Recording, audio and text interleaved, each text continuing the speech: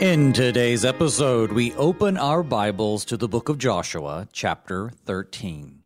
In this chapter, Joshua, the leader of the Israelites, is instructed by God to divide the remaining territories, particularly focusing on the regions that were not yet conquered.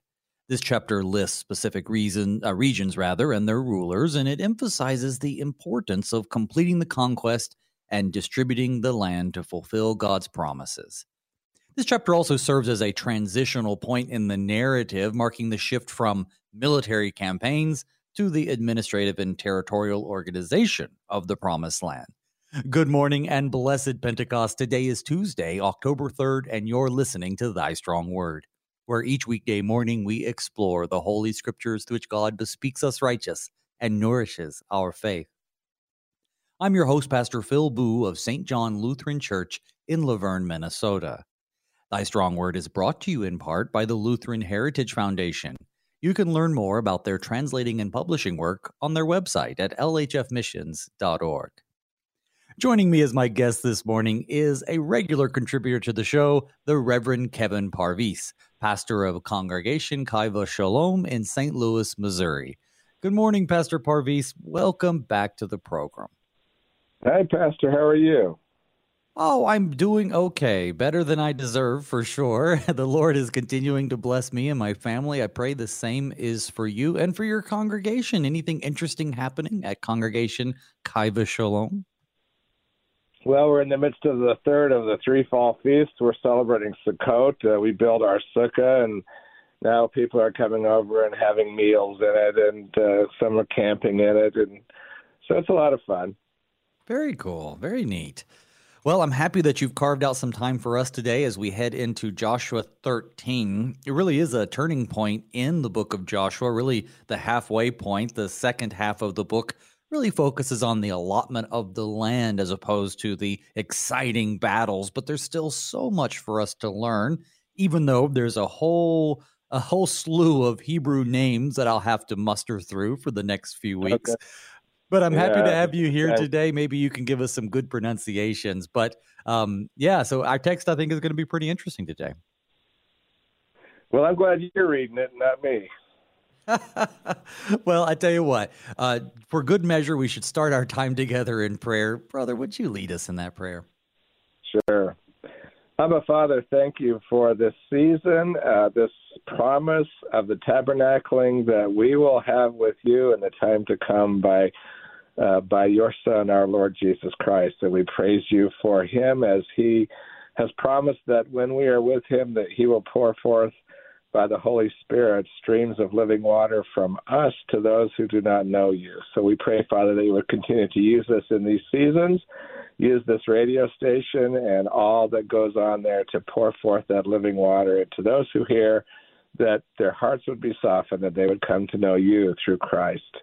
Bless us this day and anoint us by that same Spirit to understand what it is you desire us to know from this sometimes long and tedious chapter, Father. But thank you. We know it's here for our good, so help us to know what it is. In Jesus' name, amen.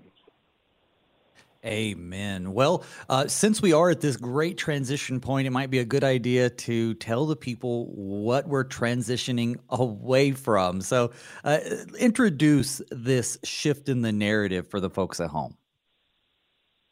Well, so, of course, we have in the first 12 chapters all of the great military battles that Joshua has led. Of course, we have that great gospel classic, Joshua fit the Battle of Jericho, that came out of here. And yet I love the transition because I am also old and advanced in years. And the transition here is Joshua is old and advanced in years. So, he granted wasn't a spring chicken when they entered the promised land, but this has taken some time, and yet Joshua's not done yet. So we have the conquering, at least parts of the land coming, but it's not all done yet, and God says you still have more work to do. Agreed. Well, let's look at that more work that they have to do, starting with verse 1 of our chapter. I'll be reading from the English Standard Version. Now Joshua was old and advanced in years, and Yahweh said to him, You are old and advanced in years, and there yet remains very much land to possess. This is the land that still remains.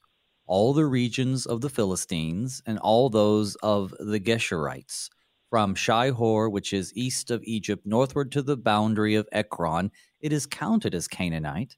There are 5 rulers of the Philistines, those of Gaza, Ashdod, Ashkelon, Gath, and Ekron, and those of the Avim in the south, all the land of the Canaanites, and Mira that belongs to the Sidonians, to Aphek, to the boundary of the Amorites, and the land of the Gebalites, and all Lebanon toward the sunrise, from Baal Gad below Mount Hermon to Lebo Hamath, and all the inhabitants of the hill country from Lebanon to Mihrephoth Maim, even all the Sidonians. I myself will drive them out from before the people of Israel, only allot the land to Israel for an inheritance, as I have commanded you.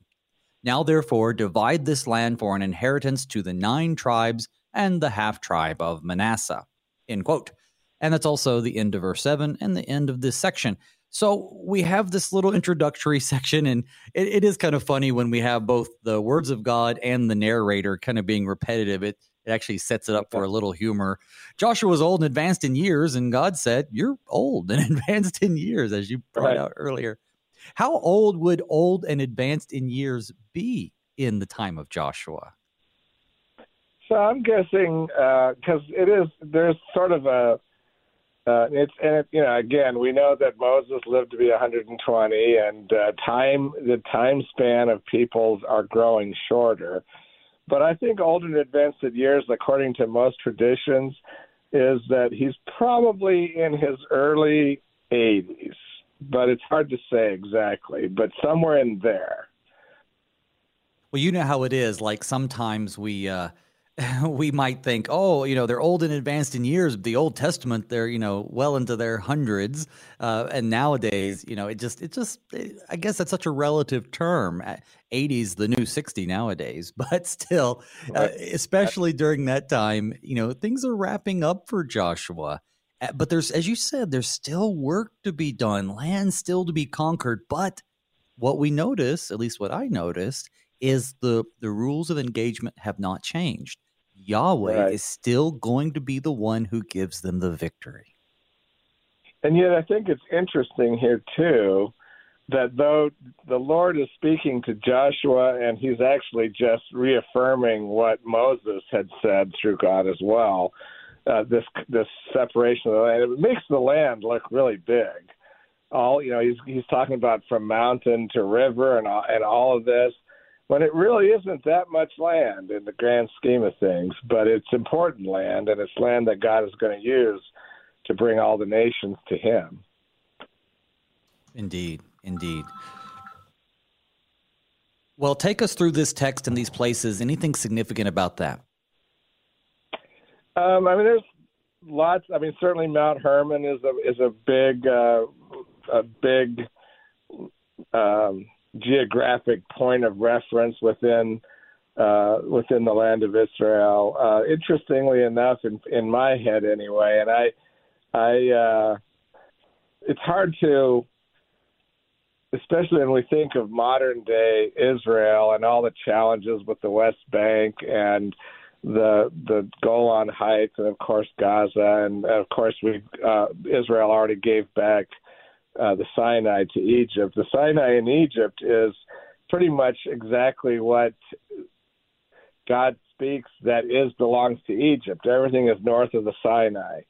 And so, but you'll note that the Salt Sea, the Sea of Arabah, isn't really mentioned here as a major thing.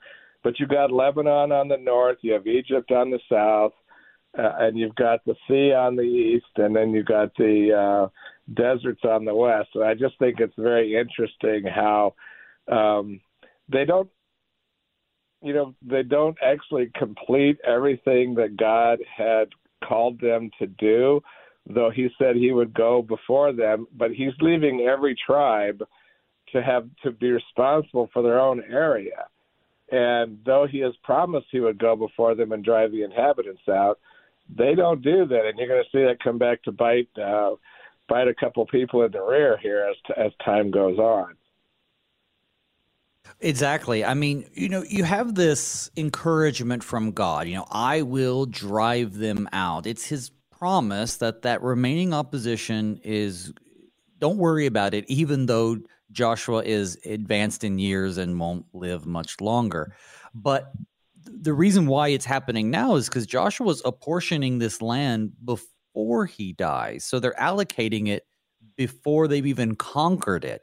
But I think even that situation, the fact that they can confidently go out and say, this is going to be yours and this is going to be yours, is significant because it shows a trust that Yahweh will keep his promises, that they will conquer it, even though they haven't yet. And even though, as you said, that God is behind it, there's still work that they have to do. So it's theirs, but there's still some fighting to do. And we're going to see that come up time and again also.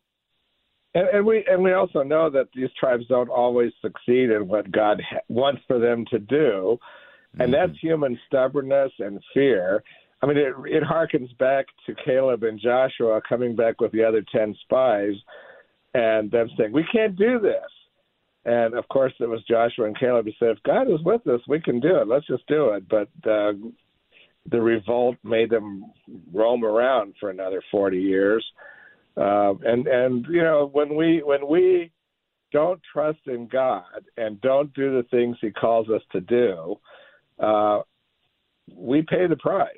And God will be there for us. But I think this is indicative of, sometimes we struggle with the whole concept of justification versus sanctification when it comes to our faith.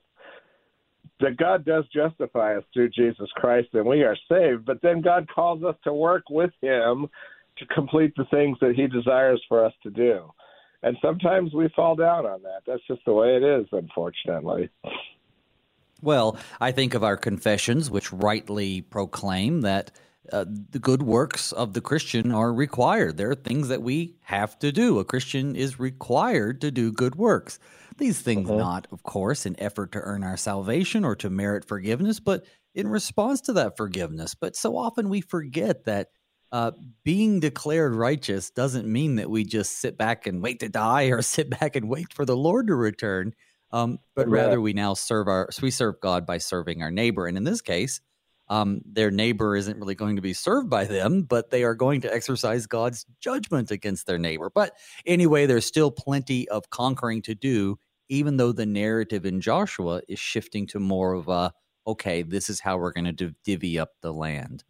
And so in these first few verses, they've listed the general extent of the territory in the Transjordan, but now we're going to move to specific territory assigned to Reuben and Gad and the half-tribe of Manasseh. Let's start with Reuben, and I'm just going to read a few verses, I think 8 through 14. Here we go. With the other half of the tribe of Manasseh, the Reubenites and the Gadites received their inheritance, which Moses gave them beyond the Jordan eastward, as Moses, the servant of Yahweh, gave them.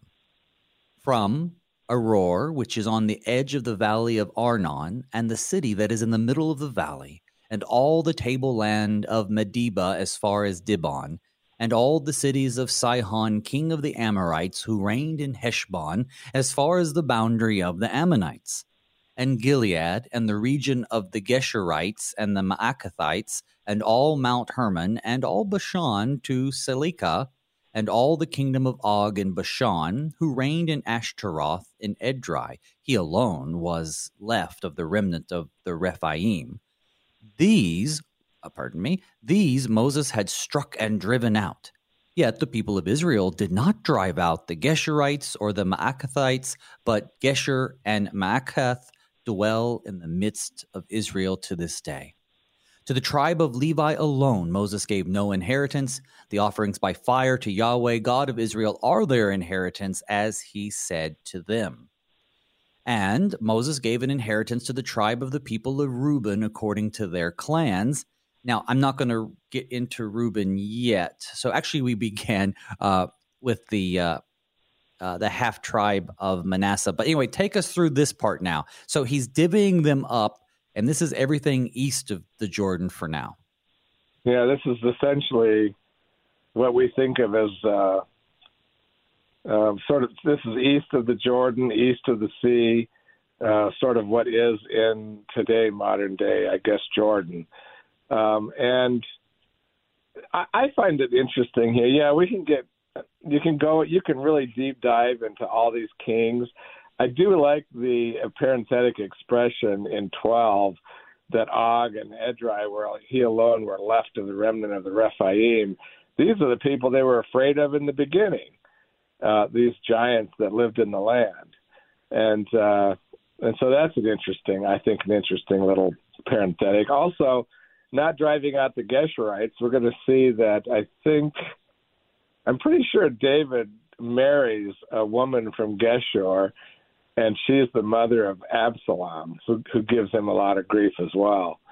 So there's some interesting things there that occur because they don't complete what God has called them to do. Of course. And, and we know, and it says things like, they live among them to this day, speaking, of course, to the contemporary day when Joshua was written.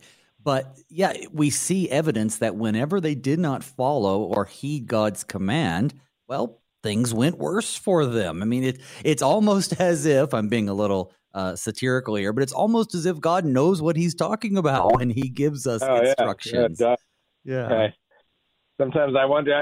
So this week in our readings, we had Genesis 18, where the three men are visiting Abraham, and it's such an odd thing that God does this, but he always gives us opportunity to come and bow at his feet and ask for forgiveness, because he says, he's talking amongst himself, right? The Trinity is there. Let us go down to Sodom and see if the outrage is exactly the way it is outcrying against us. He knows exactly what's going on, but he's always giving people an opportunity. Indeed. Well, this little section I read, I misspoke earlier. It's sort of a generic introduction to the territories that are going to be assigned to Reuben, Gad, and then the half tribe of Manasseh. So right now, we're actually going to get into specifically Gad. I'll begin. Pardon me, Reuben. I'm still misspeaking. That's not right. Anyway, we're going to look into Reuben right now. Verse 15. And Moses gave an inheritance to the tribe of the people of Reuben according to their clans. So their territory was from Aroer, which is on the edge of the valley of the Arnon, and the city that is in the middle of the valley, and the tableland by Medeba with Heshbon and its cities that are in the tableland, Dibon and Bamoth Baal and Beth Baal Maon and Jahaz and Kedemoth and Mephath and Kiriathaim and Sibmah and Zareth Shahar on the hill of the valley, and Beth Peor and the slopes of Pisgah, and Beth Jeshimoth, that is, all the cities of the tableland, and all the kingdom of Sihon, king of the Amorites, who reigned in Heshbon, whom Moses defeated with the leaders of Midian, Evi, and Rechem, and Zur, and Hur, and Reba, the princes of Sihon, who lived in the land. Balaam also, the son of Beor, the one who practiced divination, was killed with the sword by the people of Israel, along with the rest of their slain. And the border of the people of Reuben was the Jordan as a boundary. This was the inheritance of the people of Reuben, according to their clans, with their cities and villages. All right, that stops at the end of verse 23. So we were introduced to the fact that these three tribes will have their divisions, and now we see here that it begins with Reuben and their clans. So anything significant about these places, or, how are they determining this inheritance? How are they figuring out to whom to give which portion? Are they drawing lots like they did for so many, or is it some other way? In many ways, it's just whatever God says, right? He's the one who's dividing this land. He gave those directions to Moses. He gave those directions to Joshua, and he's given them to us here. And I find it interesting here, because this is the very land through which they came through and already fought. But as Joshua was entering into the promised land, and that's the way it's put, even though this land is being given as a promise to Reuben, that's where they crossed over the Jordan and built the altar in the midst of the Jordan, as the waters were separated, much like the Red Sea, right? Those wonderful bookends there. This is the land that now goes to Reuben, just across the river from Jerusalem. So where in Scripture did God hand these down?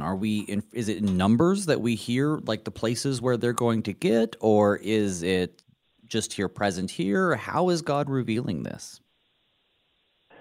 I mean, I think he revealed it through Moses originally, and though we get all this detail in Joshua, where at least if we understand the Scriptures to say what they say, Moses is giving this inheritance. You'll note in 24, Moses gave an inheritance also to the tribe of Gad. So this is probably part of the oral tradition that Moses transferred to Joshua before he was taken up onto the hill and buried with the Lord. And of course, you have not such distinct directions from God, but all the mentions in the Torah to these various tribes where they're going to get these particular lands is also there. Deuteronomy 2, all throughout the Scriptures. And we find a lot of this too in Numbers 22 and 23 as they're dishing this out. Sure. So good. Well, we have this section here. God is going to keep his promises as we move forward. But as we kind of try to strive to pull something out of this text, because it feels like, well, what does this have to do with us today? How in the world can we take this information and apply it to our lives today? It's that with them factor that people are often looking for. What's in it for me? Besides the fact that God is keeping his promises, take us through, how can we use this information today? Why is it worth reading? I mean, it is tempting, frankly, to overread, to just kind of gloss these kinds of things, much like it's tempting to gloss all the genealogies that you see. So-and-so begat so-and-so begat so-and-so, blah, blah, blah. And it is tempting to gloss over those things. But I think the reason that you shouldn't gloss over them, and the reason some of these are important to us, is because they are concrete. These are real people. These are real places. This is real land, and God is in the midst of them, of these real people and real places. And that's the I think the thing that should give us the encouragement is just as God was in the midst and working through real people and real places that we can name and look at on a map. Today they might have, some of them have different names, and some of them have the same names. But we can look at them on a map. We can see the veracity of the text, and we can have confidence that God is still working through real people and in real places today. And that's what I think is the most important thing about. I mean, people do deep dives into the meaning of the Hebrew towns, and they're not even all Hebrew, because these are some of these names are names that are derived from the languages of the people they're being conquered. But you can pull out all kinds of minutia and try to draw lots of conclusions from them. But the reality is these things that are sometimes very tedious parts of the Scriptures are important, because we can point to where these things happened, and we know this is happening in real time and in real places for these people, and we can have that same confidence today. Well, I'll tell you what, why don't we think about that as we take just a few moments to hear these messages. Folks, don't go anywhere. When we return, Pastor Parviz and I will keep on going through Joshua 13. We're going to hear about the allotment to the tribe of Gad and the allotment to the half-tribe of Manasseh. And we're going to pull as much as we can out of this. As our guest says, it can be a little tedious when you hear all of these names and they're unfamiliar, but at the same time, God has ordained that we receive this word of his, so we're going to see what his Holy Spirit reveals to us. But all of that when we come back. So don't go anywhere. We'll see you on the other side.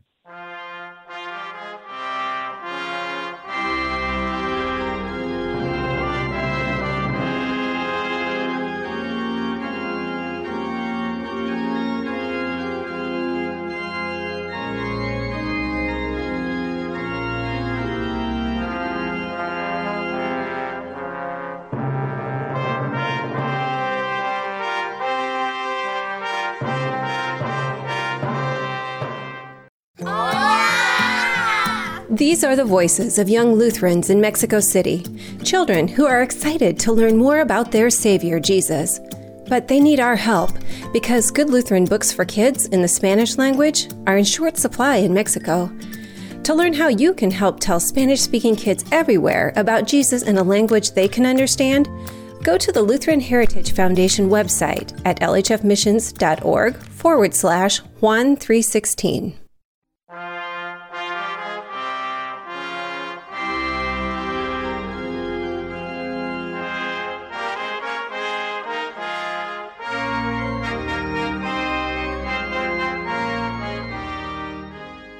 Welcome back to Thy Strong Word. I'm your host, Pastor Phil Booe. My guest this morning is the Reverend Kevin Parviz. He's the pastor of Congregation Kaiva Shalom in St. Louis, Missouri. Folks, I love hearing from you. It's such an encouragement when you write in to share with me how Thy Strong Word is a part of your devotional life. You know, if you have any questions or comments about today's show, or you just want to say hello, or you want to get a message to my guest, you can direct those to me at pastorboo@gmail.com. You can also find me on Facebook and send me a message there. Overall, I just want to say thank you. Thank you so much for listening and telling others about Thy Strong Word. Whether you listen on the air, on demand at kfuo.org, or through your favorite podcasting app or that KFUO radio app, I'm just glad you're here. Now, as we come back and we look at this text, one of the things that I said before is like, what's the whiffum factor? What's in it for us? Some might say, you know, why are we talking about this archaic passage from the Old Testament? You know, what could it possibly have to do with our modern lives?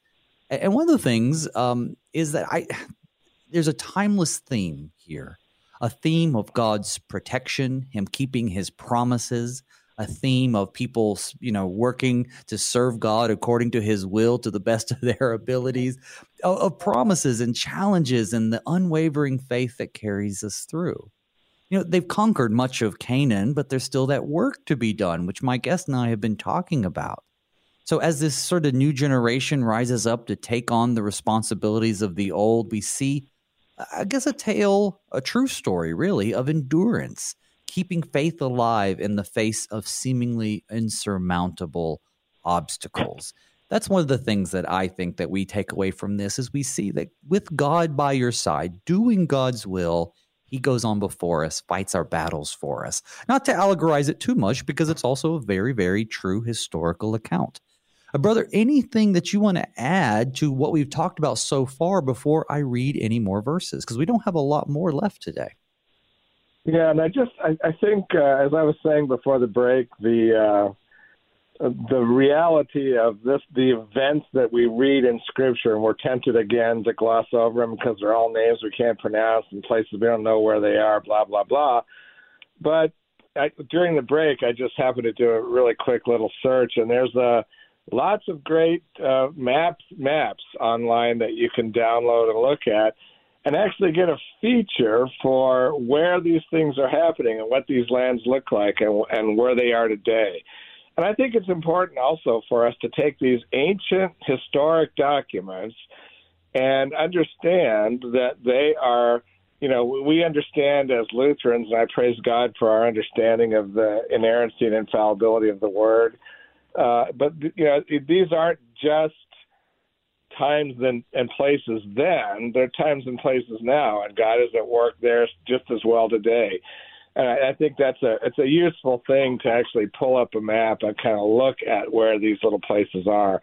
And sometimes, you know, again, I encourage people not to get too distracted by all the minutia. But you're right. The reality is, and I think the lesson to take away is that God works through real people in real places, and he does that with us today as well. Well, let's move in then and see the inheritance that Moses gave to the tribe of Gad. Verse 24. Moses gave an inheritance also to the tribe of Gad, to the people of Gad, according to their clans. Their territory was Jazer and all the cities of Gilead, and half the land of the Ammonites to Aror, which is east of Rabbah, and from Heshbon to Ramoth Mizpah, and Betonim, and from Menaim to the territory of Debir. And in the valley, Beth Haram, Beth Nimrah, Sukkoth, and Zaphon, the rest of the kingdom of Sihon, the king of Heshbon, having the Jordan as a boundary, to the lower end of the sea of Chinnereth, eastward, beyond the Jordan. This is the inheritance of the people of Gad, according to their clans, with their cities and villages. Now, this might be a little bit off topic, but, it talks a lot about the people, the tribes, and the clans. Maybe explain a little bit to the folks at home kind of how those divisions are. There are 12 tribes of Israel, and often people, but what are the clans? And I guess, what does it look like on the ground, these people, as they're being given or assigned this land? Well, it's one thing to be assigned, and it's another thing to take that assignment and act on it, right? And that's what God is calling us to do. We have our assignment, but do we take it and act on it? Now, for the tribe, so again, we can. People who like to watch Outlander, for example, they probably can get a feel for. We know the tribe is the Scots. But we know there are all these clans. Each, the adult males are the heads of various family groups, and they become clannish and set up. And that's what's going on. That's been going on for centuries and centuries, right? That's what's happening here as well. But what I find interesting here too is this is the very land that Jesus does so much ministry around. The sea, the Sea of Galilee is not. It's mentioned here as the Sea of Chinnereth, but it's the Sea of Galilee, and God and Jesus is doing his ministry in this very land here.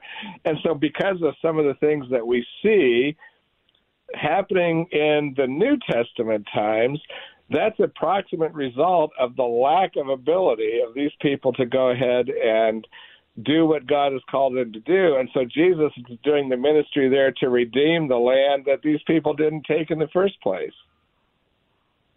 Right. Well, that's why there's pagans in the area and pig farmers and all kinds of things.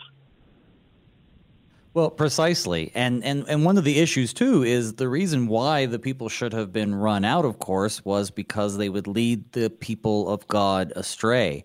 I'm looking at this idea of clans and tribes, and I think that was a good analogy that you used to sort of the clans that we see over in, I don't know if you said Ireland or I forgot which one you said, but yeah, so we still Scotland, right? So we still see that a little bit today.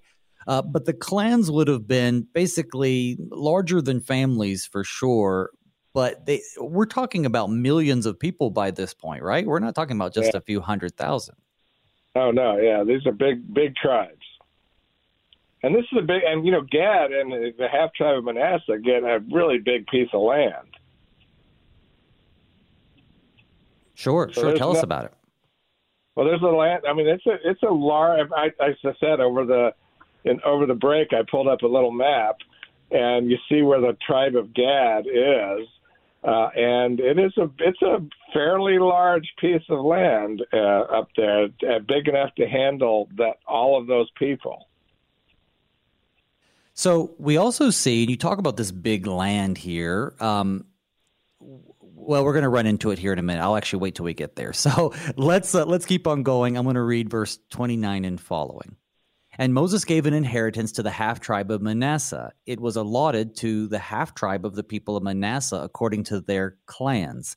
Their region extended from Manaim through all of Bashan, the whole kingdom of Og, king of Bashan, and the towns of Jair, which are in Bashan, 60 cities, and half Gilead, and Ashtaroth, and Edrei, the cities of the kingdom of Og and Bashan. These were allotted to the people of Machir, the son of Manasseh, for the half of the people of Machir according to their clans. All right, so that it almost turns into a little bit of word salad as you're reading it. It's kind of hard to break it apart, but we see here in verse 30 the Mehanaim. It's going to sound different every time I say it, but this place is also in Gad's territory, and we don't really have a definite boundary given, but we see some of this is being shared too by the tribes, and I guess it's just practically speaking. So they do, and one has to ask so you got two tribes of Manasseh, half tribes. One of them gets land on the one side of the Jordan, the other one gets land on the other, and they do, in a sense. I mean, they share together with Gad this land, east of the Lake of Chinnereth and south of Lebanon. So. And maybe I'm getting carried away now by the little map that I'm looking at, but it is interesting to see. And then you notice, too, if you look at the map, the geographic portions, while we may not get a sense of their size, some of these tribes get really small pieces of land. And yet one would argue, are they still millions of people, and why are they concentrated on this piece of land, and why is God breaking it up the way he does? And, we can only speculate, but I think we have some ideas based upon the geography of the region. Agreed, indeed. So let's, we have all of those things sort of laid out now, and then at the end of our chapter it says, these are the inheritance that Moses distributed in the plains of Moab, beyond the Jordan, east of Jericho. But then it says, but to the tribe of Levi, Moses gave no inheritance. Yahweh, God of Israel, is their inheritance, just as they said to them. This is the end of our section. It's recalling back into Numbers chapter 18.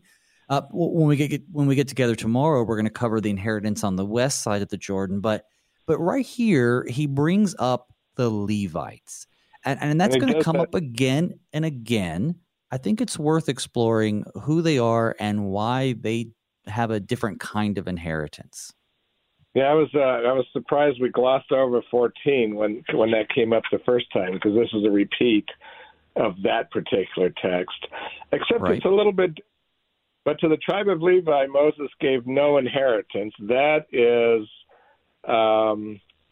pretty much the same wording, but he says in the first time, the offerings by fire to the Lord God of Israel are their inheritance, as he said to him. So now we know that the Levites are the priests. We know the priestly caste, they became over time leather tanners. They made a living from taking care of the skins of the offerings that were brought.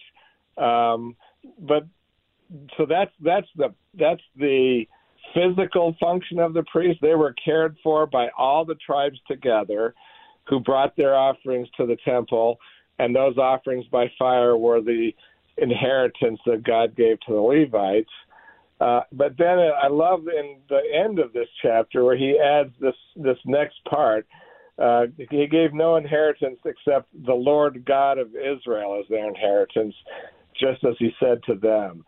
I think that's a delightful addition and something for us to really think about, especially as we understand that as Christians, we, as children of God who have the Holy Spirit indwelt in us, we become, we've heard this phrase all the time, the priesthood of all believers. We become the priests whose inheritance is God himself. And that is our inheritance. When we, I struggle with the health, wealth, and prosperity gospel, if you will, call it that, where we are promised riches and things like that in this life. We can see and we can understand with our rational minds that isn't always the case. Yes, there are some Christians who are very, very well blessed, and there are some Christians who really suffer. But the reality is the inheritance we have is this thing that we celebrate during Sukkot, which is this gathering together and tabernacling together in the Jerusalem to come in the holy city at the end of time. And that's our inheritance, regardless of how it might look here. We are cared for by God and by the people. Certainly you can make these connections to us as pastors as well, to our churches. But I think all of us as Christians, by virtue of our adoption into the priesthood by God through Christ, have this inheritance. When you talk about inheritances, it also makes me think of being good stewards of those inheritances. We look at the division of the land in Joshua 13, and we think about the concept that, we are given different things according to, God's wishes, but we're told sometimes why, certain groups or people might get something bigger, larger, better, however you want to look at it. But the point is, all those blessings should be managed responsibly and faithfully. And it makes me think of Matthew chapter 25, right? The parable of the talents. We have Jesus telling us the story, and to his servants, he gives each according to their ability. And of course, the message of that is that some did faithfully with what they were given and others did not. But we see that here too. And we see that connection just in general of, yes, you're going to be given different things on this earth that you might consider lesser or more than what other people have received. And it's not about comparing or even coveting what others have. It is about being faithful with what God has given you. So I think that's definitely an aspect of this division that we could connect to us today. Yeah, and I absolutely think we need to always focus on the fact that regardless of all other things that are physical, much like the sacrifices brought by fire, those are physical things. Bottom line is we're always going to take comfort in the fact that our inheritance is Yahweh. Yeah, so the Levites, their inheritance is the people of Israel. Their job is to take care of the people of Israel from the spiritual point of view, and of course the people of Israel take care of them. Kind of like a pastor living in a parsonage. They don't really have an inheritance. They're not building up equity in the land, but they certainly receive benefits, and they're there for the people's benefit. But then if they are the recipients or their inheritance is the people of Israel, indeed our inheritance is Israel reduced to one man, our Lord and Savior Jesus. And we have plenty of language about inheritance in the New Testament too. We think about, like, from Ephesians and Romans and other places where we're going to receive, we have received an inheritance in Christ. It isn't in its fullest condition yet, right? We're still waiting for his return. We don't have in our possession everything that God has promised us, but his promise, as this text illustrates, is as good as having it. So we can connect their inheritance to, I guess, the spiritual inheritance we have in Christ. Yeah, absolutely.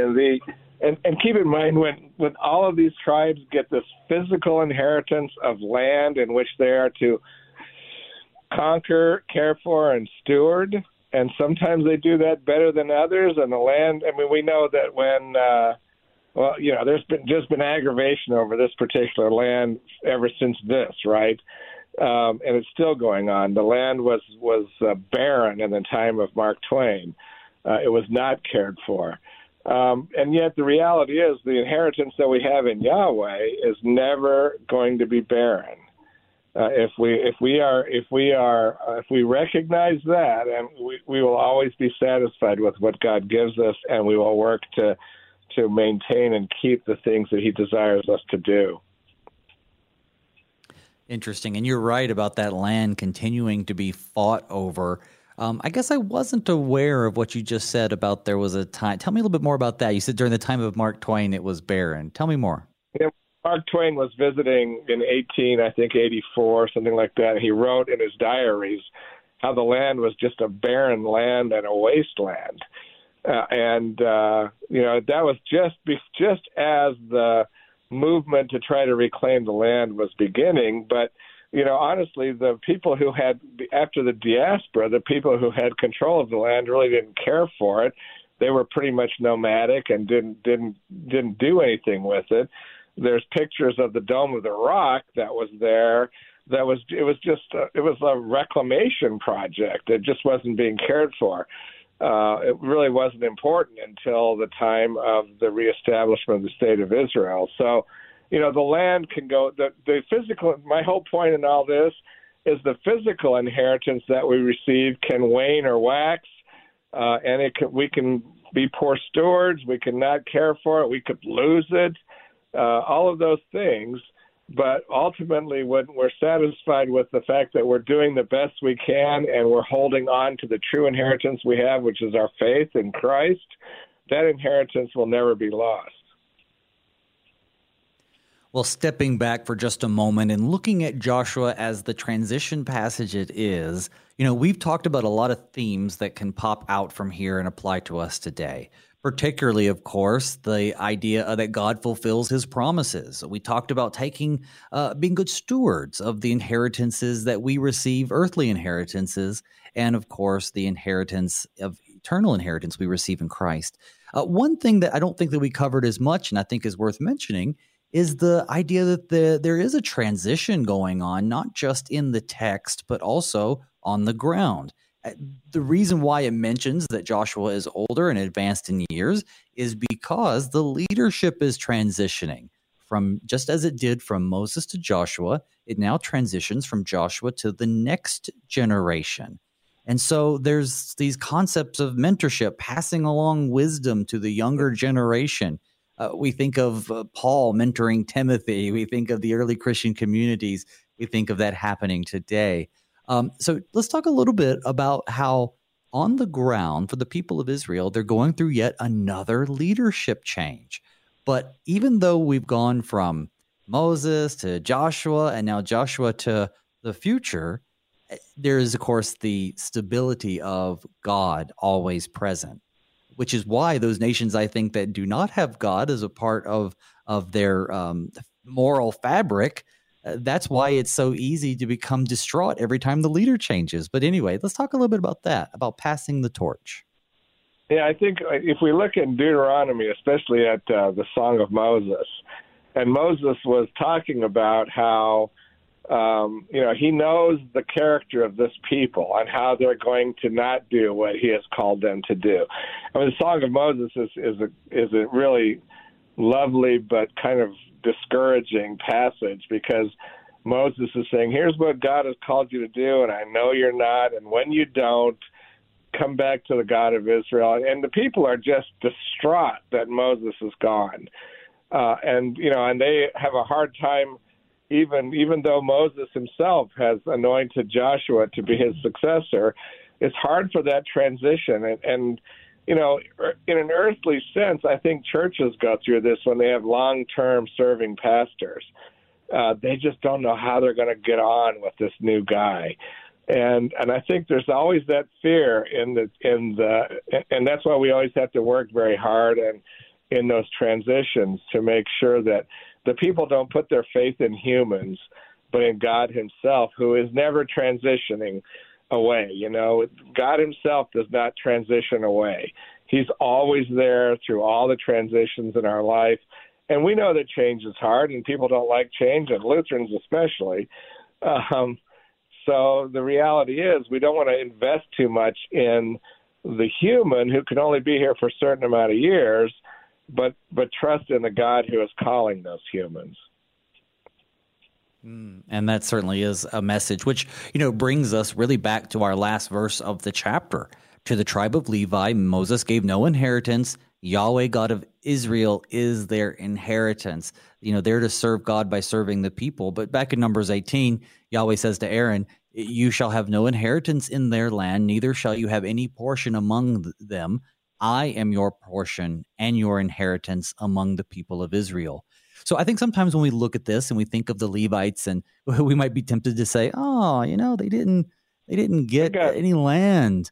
But look at it today. Of all of them, which ones still possess those their inheritances. And the only ones who will possess the inheritance forever is the one for whom their inheritance is Yahweh. And so we're grateful to be numbered amongst those who may not have been given land in this earth, but certainly have been given eternal life in the new heavens and the new earth. Amen. So go back so during Yom Kippur that we just finished here, we read Revelation 21 and that promise of those whose names are written in the Lamb's Book of Life, and the temple gates that will never be closed, and no night there. I mean, that's our inheritance. That's what we have to look forward to, and that's what we hold on to. Absolutely. Well, it looks like we've probably mined this text for as much as we could get out of it, at least within the confines of the show. I want to leave you with some of the final words, though. Any other major things that you want the people to know from this text, from Joshua in general, since this will be the only time I have you on to talk about Joshua, or anything else you'd like to share as we get close to the end of the program? Well, I just think, it's intended to be humorous, and, it's kind of funny, but this reminds me of the saying, he who dies with the most toys wins. No, he doesn't. You can't take your toys with you. These guys aren't taking their land with them.